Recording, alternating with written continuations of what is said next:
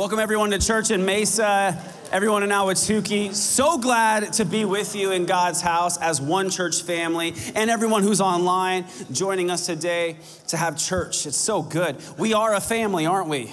The church is a family, and we're in this series called Family Meeting. Just like growing up, you had family talks. The church family has to have family talks sometimes, and so it's a real talk. It's a maybe heavy talk at times. And the thing is, we want you to know as part of the family what's important, what's going on, even some of the tensions that exist. And they're challenging messages, I think, but that's okay because being challenged helps us to change.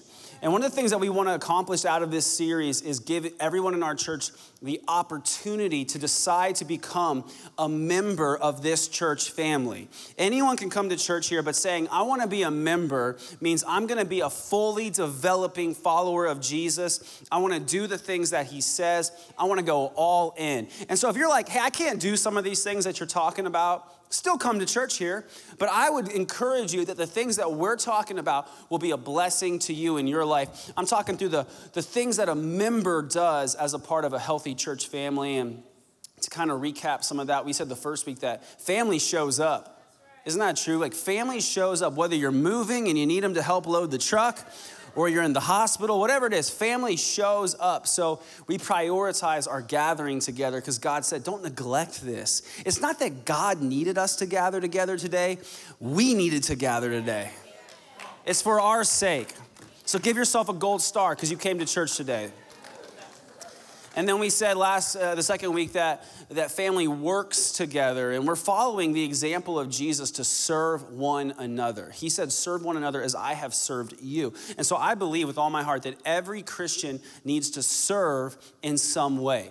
God teaches you and develops you to become more like his son Jesus when you serve. You have to work it out oftentimes to learn what God wants to do through you. So serve, get on a team, go to G101 if you haven't yet. We need you to serve, but more so, you need to serve. Do you believe that?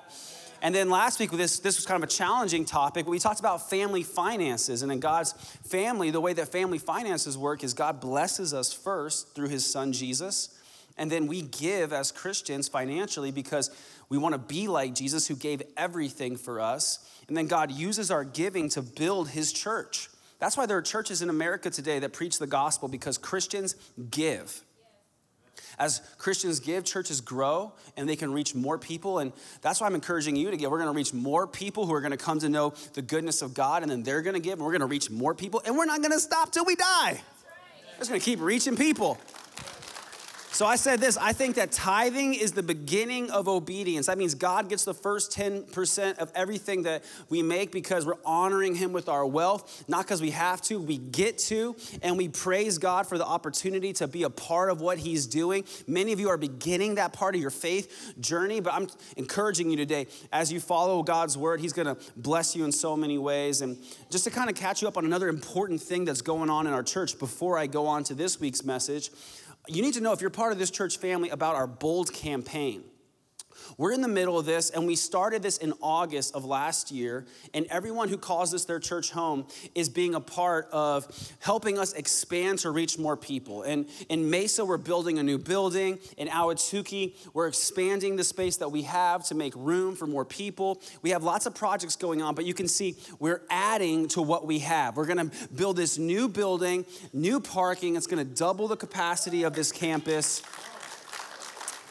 And in this season in our church, this is a huge thing because we are running out of space, but we do know that there are still a lot of people who need to know Jesus in our community. So God wants to use us to reach them. But this is only possible when Christians who call this their church home give generously above and beyond even their tithes.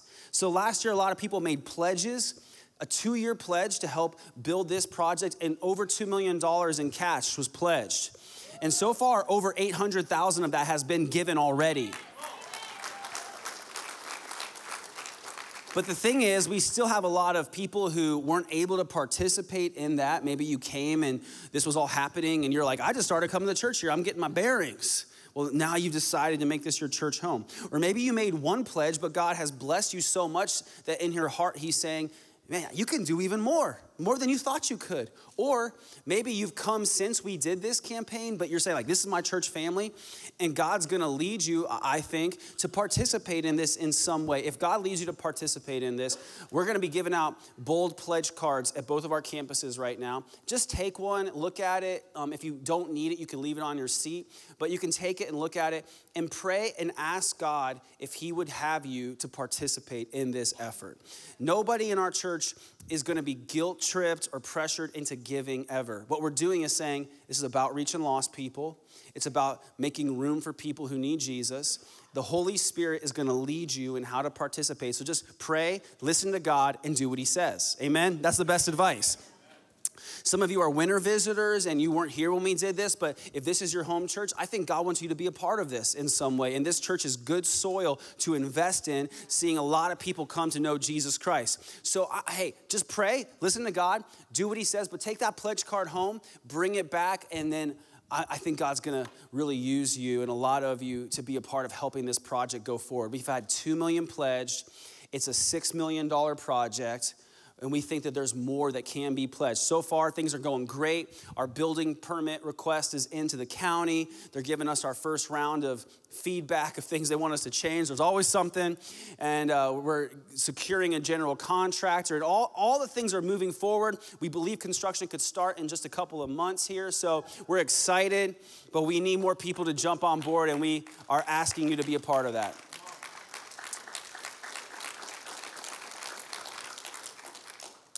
The message I want to give to you today is about family lifestyle.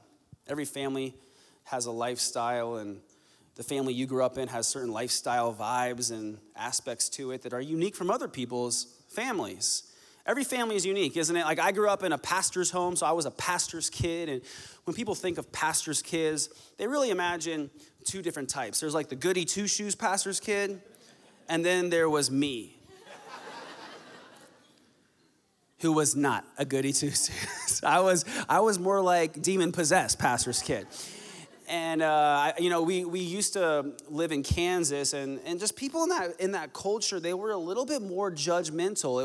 It wasn't my parents, but it was people in the church. I remember being in like classes in church, and there would be these adults who would kind of come down on me when I was doing things that were not maybe the best, but they'd be like, "You should know better. You're a pastor's kid."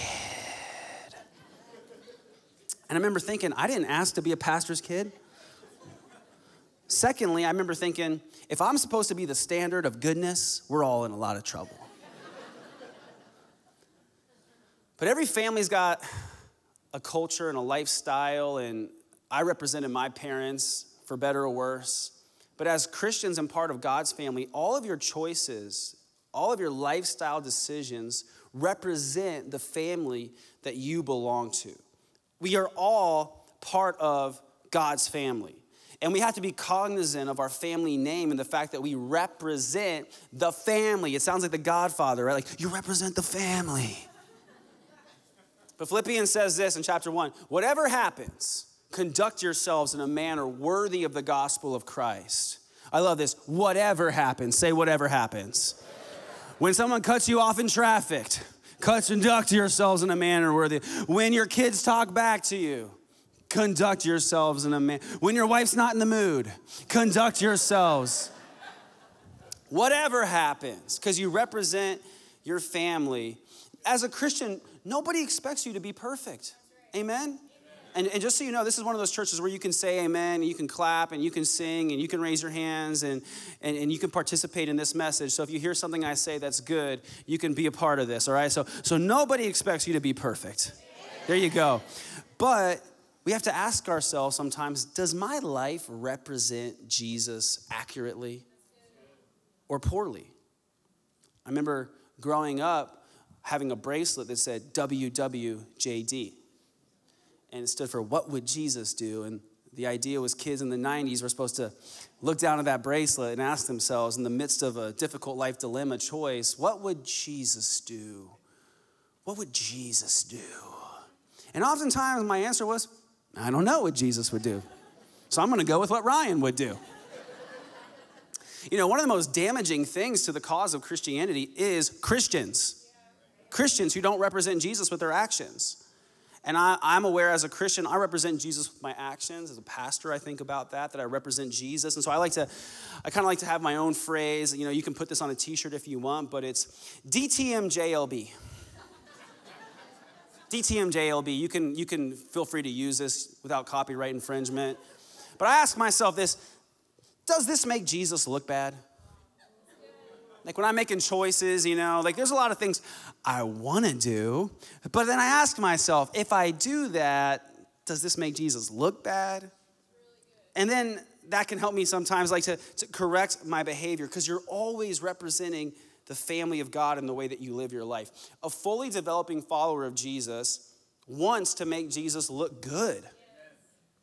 And, you know, anyone can come to church here and have issues and things in their life that they're struggling with. But if you're going to say, I'm a church member, I want to be a church member, like I'm going to go all in, you're making this commitment up front. You're saying, I commit to live according to God's word, and I agree to support the essential biblical positions of Generation Church.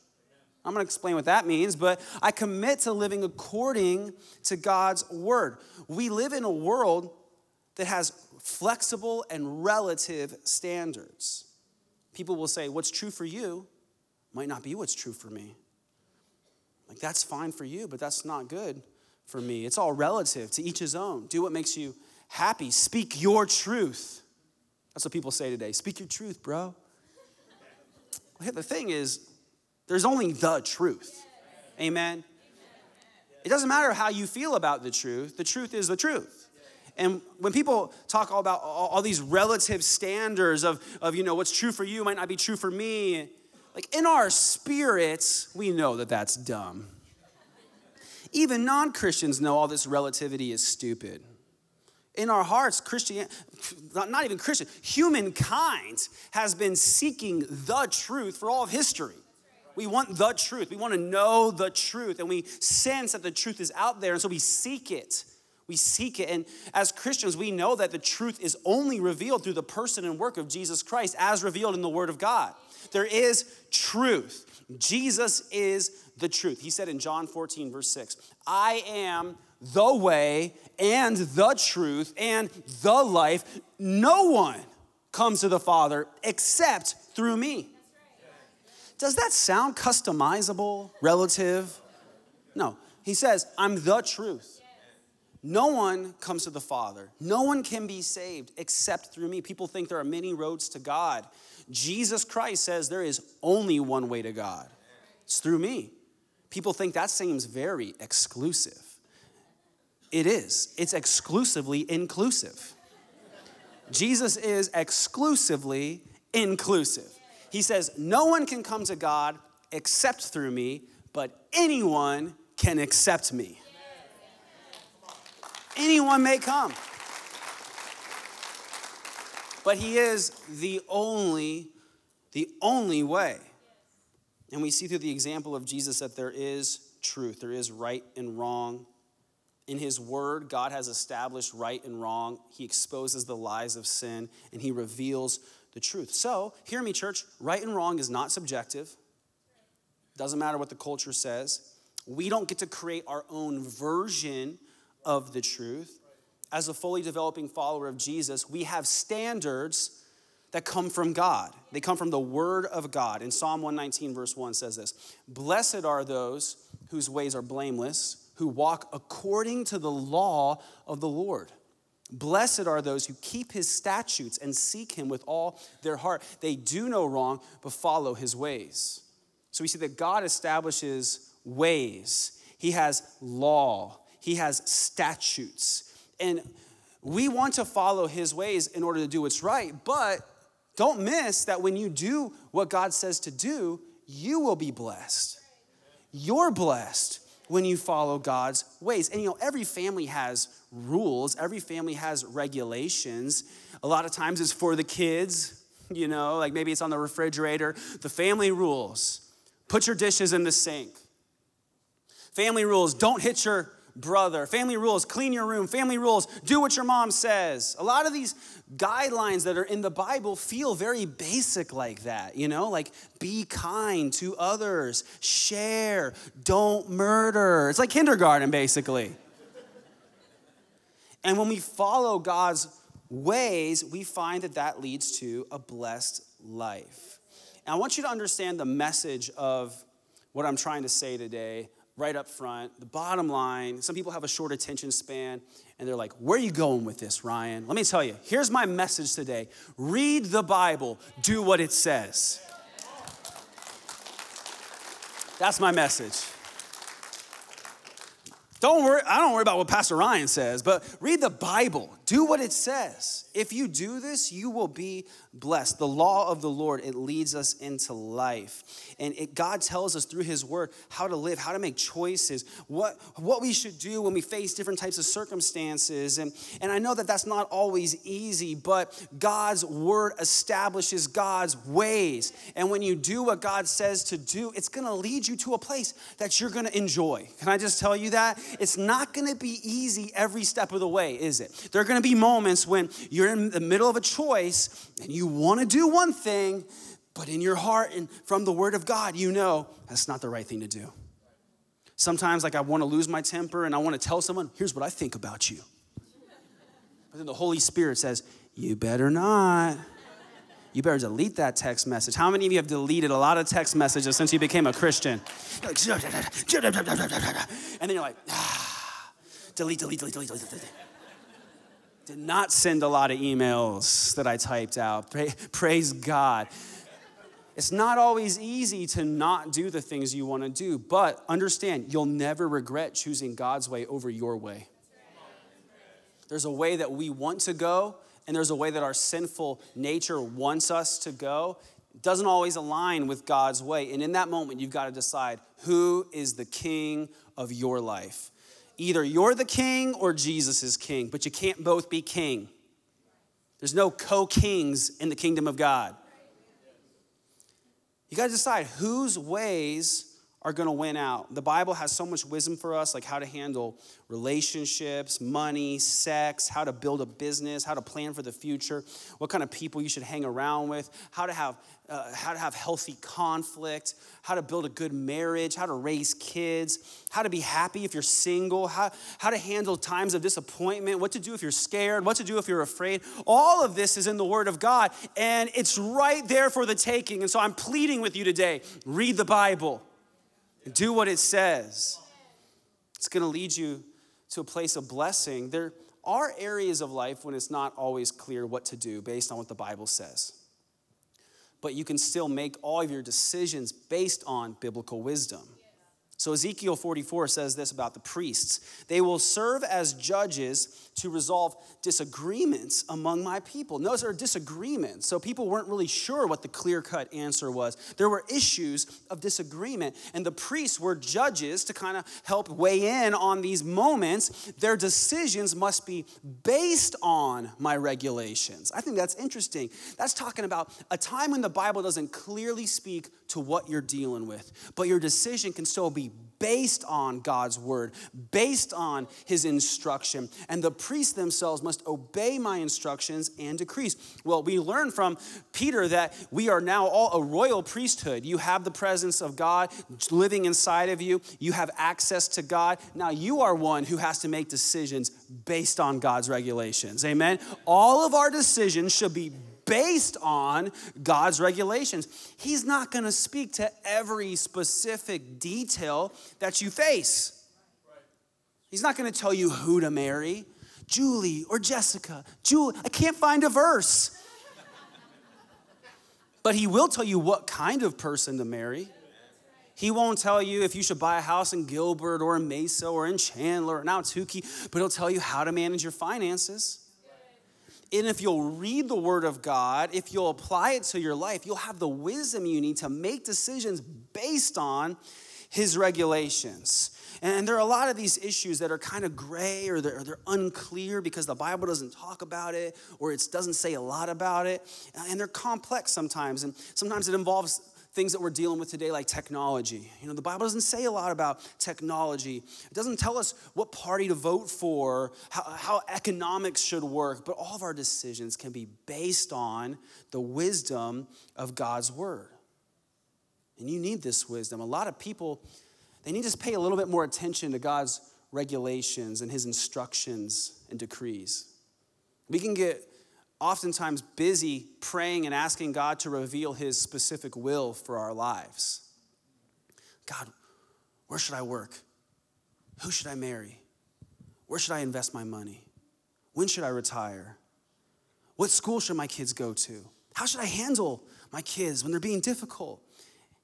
And you need to know, as we pray about these specific situations, God has already given so much general wisdom that would help you in those situations. Understand that God won't lead you into his will until you follow his ways. God has already revealed his ways clearly in his word. And so we'll spend time praying, God, like, what's your will for my life? And oftentimes, even as Christians, we'll have areas of our lives where we know we're not doing what God has said to do in his word. And I'm not the one judging you. I'm not the one pointing things out in your life. You know what's going on in your life. You and God knows. And so there could be someone here today, maybe in your heart, you're like, I'm not living according to God's ways. And so you might find yourself praying, God, help me with this situation or help me with that situation. Well, God's not going to lead you into his specific will for your life until you follow his ways, his general will that has already been clearly revealed to you. So get busy following his ways and watch him lead you into his will. Amen? The word of God reveals wisdom. That's why we need to read the Bible and do what it says. If you don't read God's word, you're going to miss out on the wisdom you need to make good life decisions. I love this verse from Proverbs chapter 4. It says, take hold of my words with all your heart. Keep my commands and you will live. Get wisdom. Get understanding. Do not forget my words or turn away from them. Do not forsake wisdom and she will protect you. Love her and she will watch over you. The beginning of wisdom is this. Get wisdom. I love that verse. Though it cost you all you have, get understanding. Cherish her and she will exalt you. Embrace her and she will honor you.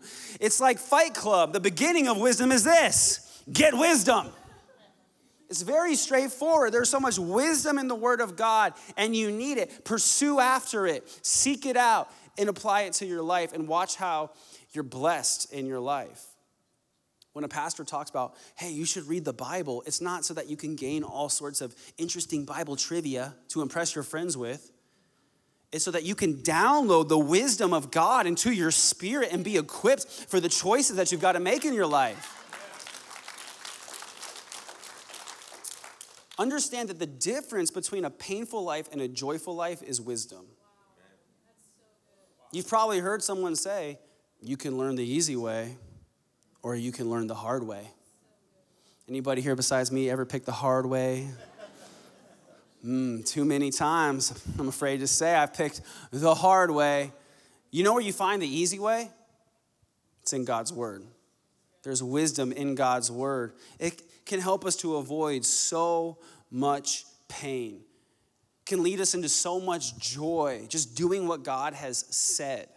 Just doing it leads us so much joy. So we need to read God's word to get wisdom, and we need to pursue people with wisdom. There are a lot of wise, older, experienced Christians who have wisdom to share.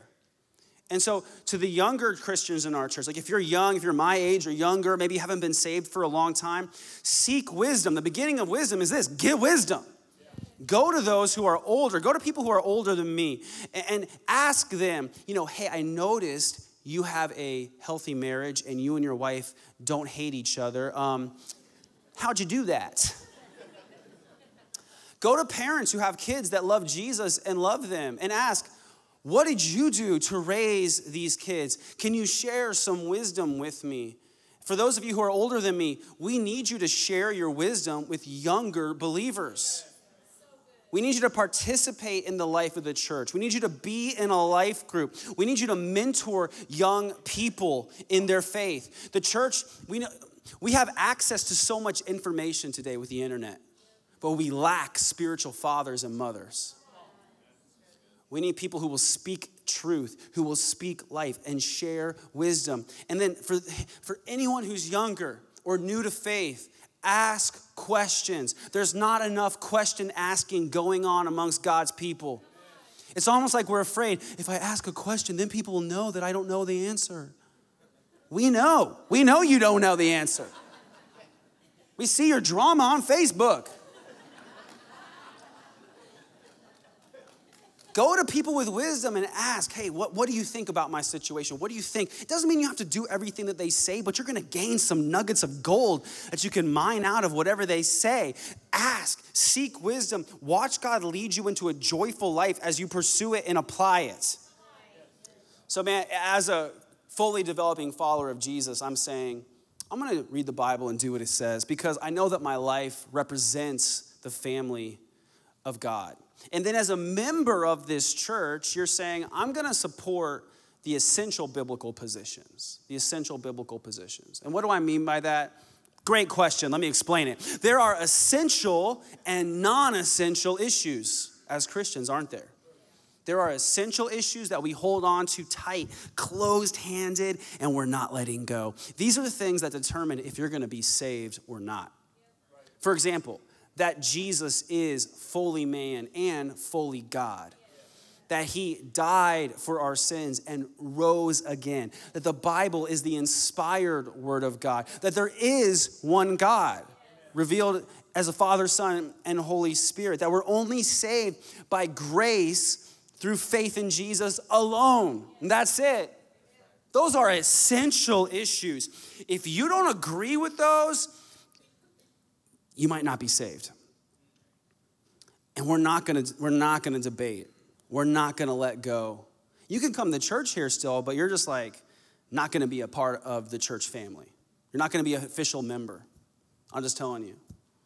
But then there are non-essential issues, and that's a lot of stuff. There are a lot of non-essential issues that historically has divided Christians. And I'm saying we are not gonna fight over those.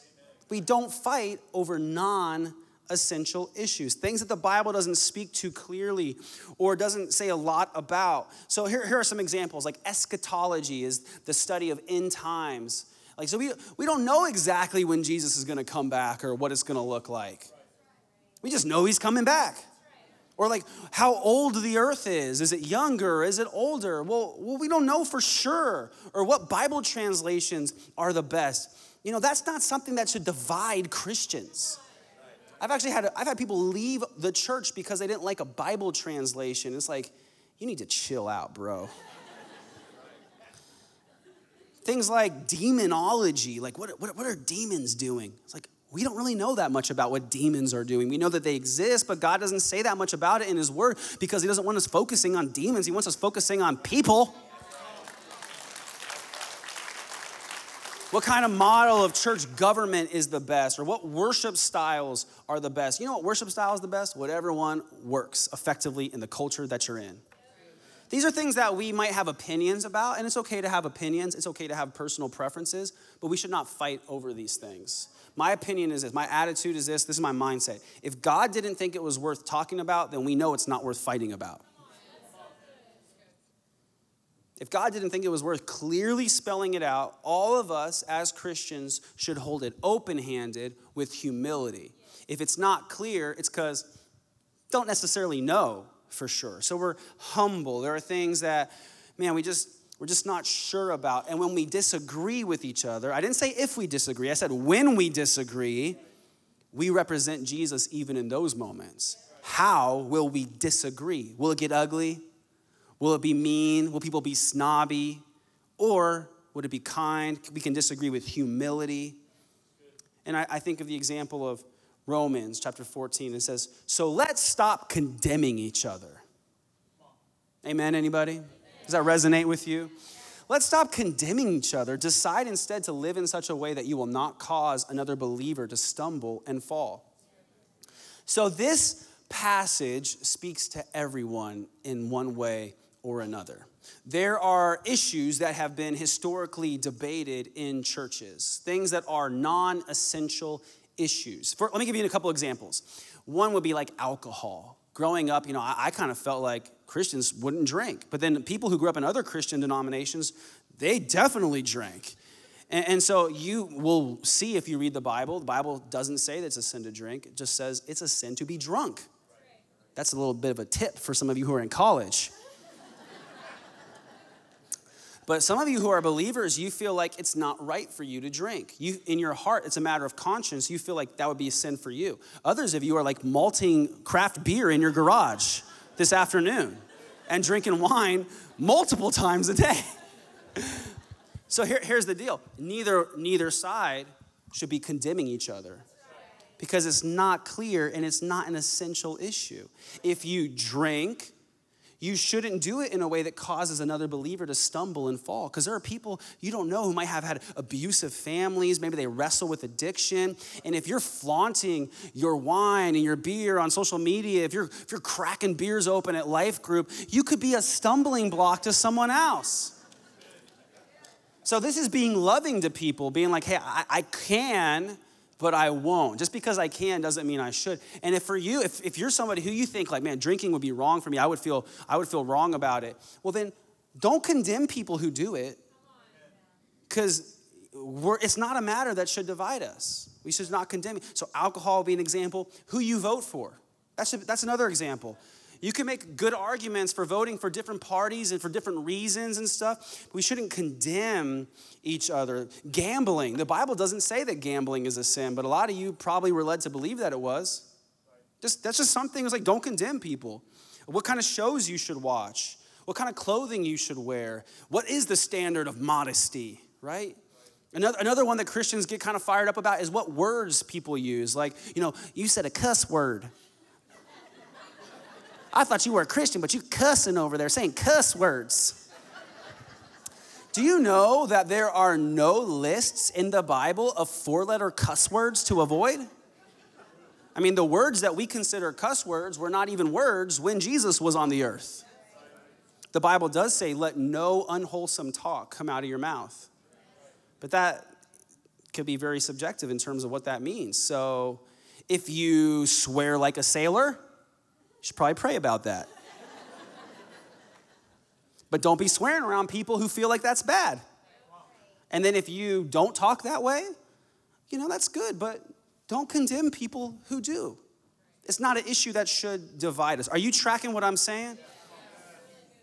When a brother or sister in Christ, part of your church family, does sin in a clear-cut way, sometimes we do need to talk about it.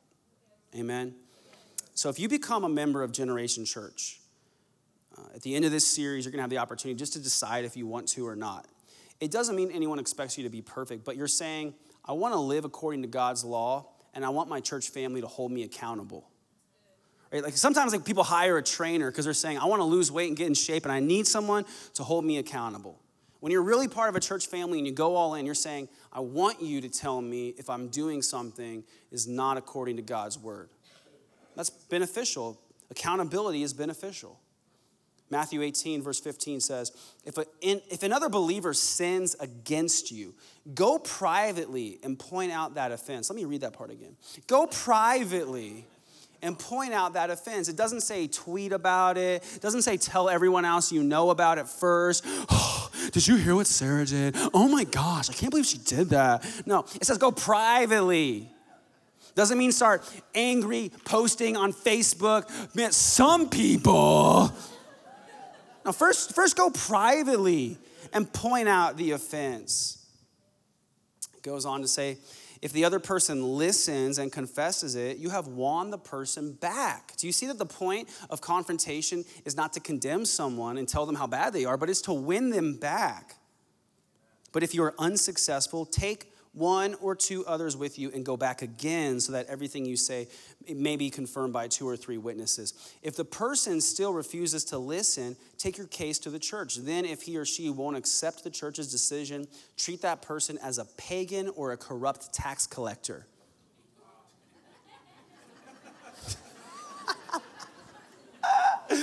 I know, it's so intense. Woo! That's not going on the public relations pamphlet. It's a little bit intense.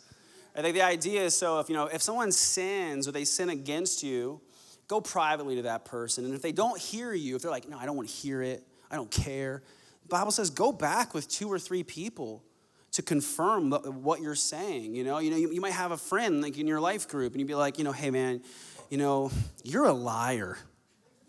And you've been lying about all this stuff, and we know you're lying. Like, you need to stop. And if they're like, oh, no, I'm not lying. No, I'm not lying. You're wrong. I'm not lying. You're wrong. You're a liar. Then go back with 2 or 3 people, and they can be like, yeah, it's true. You're a liar. And then if they still won't listen, go to your church and be like, hey, can somebody else talk to this guy? Because he's a liar. And then, listen, if they still won't listen, the Bible talks about treating them like someone who is not a part of the family.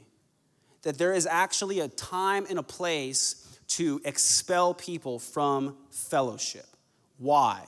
Why? Because some people's hearts get hardened to the point that the only thing that can help them is to be cast out. Sometimes you have to come to the bottom of the barrel, the end of the rope. Sometimes you have to be face to face with your own sin to actually break your heart and confess and repent before God. And it's actually an act of mercy sometimes that God lets us suffer in our sin so that we would hopefully repent and be restored back to relationship with God. Now, let me tell you what, this does not happen a lot. In this day and age, this does not happen a lot, and it probably shouldn't. There's not a lot of people getting expelled from church. We're generally trying to get people to come to church. Because if you got problems, this is where you need to be. But if you're saying, hey, I want to be a church member, I want you to hold me accountable to God's word. I want you to tell me if I'm wrong. Well, then there could be a time to come and bring correction. And let me just give you an example of how that has looked. And I even debated if I should tell you about this because it could be too much information. But here's a real world example. About a year or so ago, maybe 2 years ago, there was this guy who was a Christian, and he started telling people in his life group that he did not believe Jesus was a real person. And he had this new age ideology that he got into about, Jesus is inside all of us and we're all Jesus. And that is a direct contradiction with an essential Christian doctrine. And so the guys in his life group told him, you're wrong. And you should probably deal with that. You need to stop saying that. It's one thing if you're wrestling with doubt, but then he started trying to convince other people. And they're like, we don't want to talk about this with you. Stop. And he wouldn't listen. And so then they told me, they told some pastors, this guy's trying to convince people Jesus is not real. And so we told him, you need to stop. Stop. It's one thing if you're wrestling with it, but stop trying to talk to other people about that. And he wouldn't stop. And so finally I told him, you need to stop coming to church here.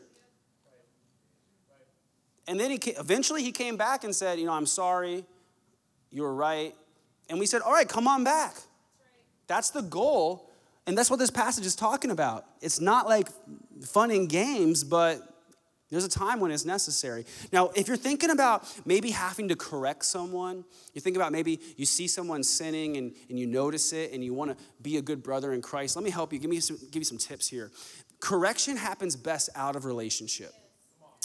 Usually the people that God is going to use you to help in that kind of way are going to be people that you already have a relationship with. If you're walking up to people in church that you don't even know and you're like, oh, by the way, I noticed you doing something that was sinful, they're going to say, I don't even know you. Get away from me. Because it's true, right? People don't generally care what you know until they know that you care. When you have a relationship with someone, like someone in your life group, right? That's the person you already have a relationship with. That's the person to go to. That's the person to go to. But man, you notice there are people coming to this church, and if you have eyes, there are people coming to this church who still sin. Like me. People who come to this church who still sin sometimes. And we're not going around constantly pointing out each other's sins. You know why? Because a lot of people aren't asking. A lot of people don't want to know. A lot of people don't want to be corrected. And so let me share something I've learned that's given me a lot of peace. I don't have to fix everyone. I don't have to fix everyone. It's not my job. It's not your job either. A fully developing follower of Jesus seeks out accountability and says, I want you to help me stay on track. And if that's you, we will help you. But a lot of people don't want that yet. And they're at a place in their life where they don't want that level of accountability. And so I've learned I don't have to fix that person. And neither do you. Philippians 1:6 says, and I am certain that God, who began the good work within you, will continue his work until it is finally finished on the day when Christ Jesus returns. This is good news for all of us, that God began the work and he's still working within you. He will continue the work. I know what that means is that God is continuing to work on all of us. Some of us in the room, some of us in the church family get a little too worried about what other people are struggling with. You don't need to worry about that. It's not your job to fix them. Maybe I missed it, but the Holy Spirit did not deputize you. This is junior deputy of sin corrections. He doesn't need you going around pointing out what's wrong in people's lives. He does generally want you going around encouraging people.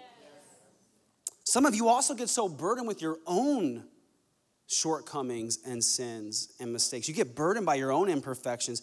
Listen, especially if you grew up in a legalistic religious background. Some of you did. You know exactly what I'm talking about. You grew up in a background where you never felt good enough. You never felt like you measured up. Even if you went to church or some kind of religious system you participated in, you never felt like you measured up. You always felt short of the standard. This passage is an encouragement to you. Because God is still working on you. He began a good work inside of you when you put your faith in Jesus Christ. And this word promises he's going to continue that work until the time Jesus comes back or until you enter heaven. He's going to complete the work. Maybe you're disappointed with your progress, but you shouldn't be because God is not done with you yet. He's still getting started. I wish you would give God a minute to complete his work. It's like a lot of you guys, you know what I'm talking about, the men, you find out when you get married that you've been doing everything wrong. You know what I'm saying? You find out, like, I don't do anything right. Dishes, laundry, cleaning, it's all wrong.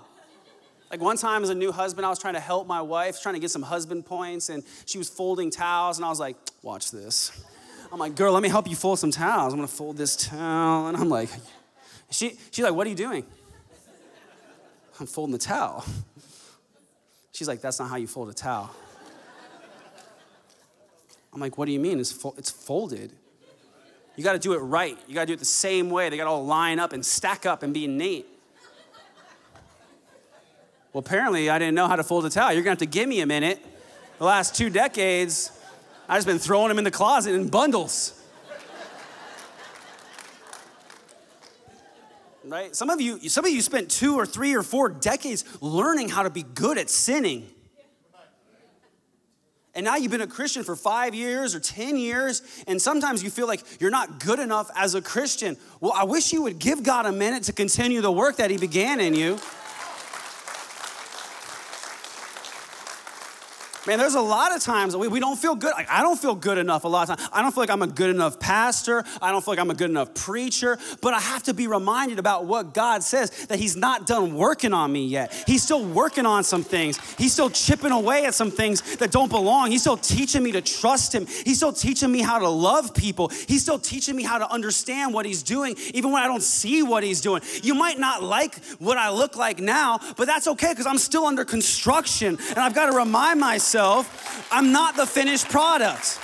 He's still working. Don't leave a review yet because God's still working on me. And he's still working on you.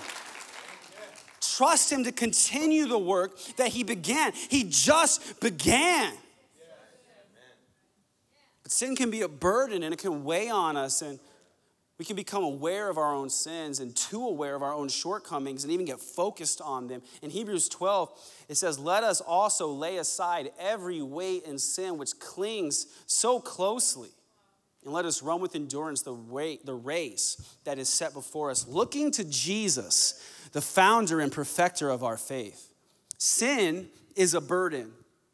The weight of our sins can be a burden. And it can stop you from running the race that God has called you to. It doesn't mean we don't care about sin. It doesn't mean that we treat it nonchalantly, like, oh, that's just sin. It is a big deal, but we're supposed to lay aside that weight. And how do you do that? By keeping your eyes fixed on Jesus Christ, the founder and the perfecter of your faith. he's still perfecting your faith.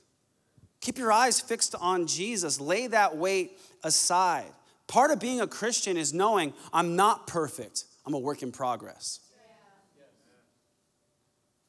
I'm a work in progress. So let's give God some time to keep working. We're going to try to live according to his standard. We're going to seek after his will. We're going to try to do what the Bible says. But even when we fail, we have joy. Part of the gospel lifestyle that we're representing is having joy and peace even in the midst of our own failures. People know you're Christians. You know that, right? They're like, where do you go every Sunday? So they're going to look at your life and how what you do lines up with what you say. That can be a lot of responsibility, but what they should see in you is not just you doing what's right. They should see how you respond when you do what's wrong. When you do what's wrong, and that moment will come, do you put your head down with your tail between your legs and run from God and hide for a few months until you feel like it's safe to come out of your hidey hole again? Or do you repent of your sin and own it and receive God's forgiveness and walk forward in the confidence of God's grace? That's part of the gospel lifestyle. Like, man, I notice that you're trying to do what's right, but even when you don't even miss a step. You just keep going after God. Yeah, because, man, I'm saved by grace. That's how God works, right? We're striving for righteousness, but we're resting in the goodness of God's grace. He's the perfecter of our faith. Maybe you're a Christian and there could be sin in your life that needs to be confessed and repented of.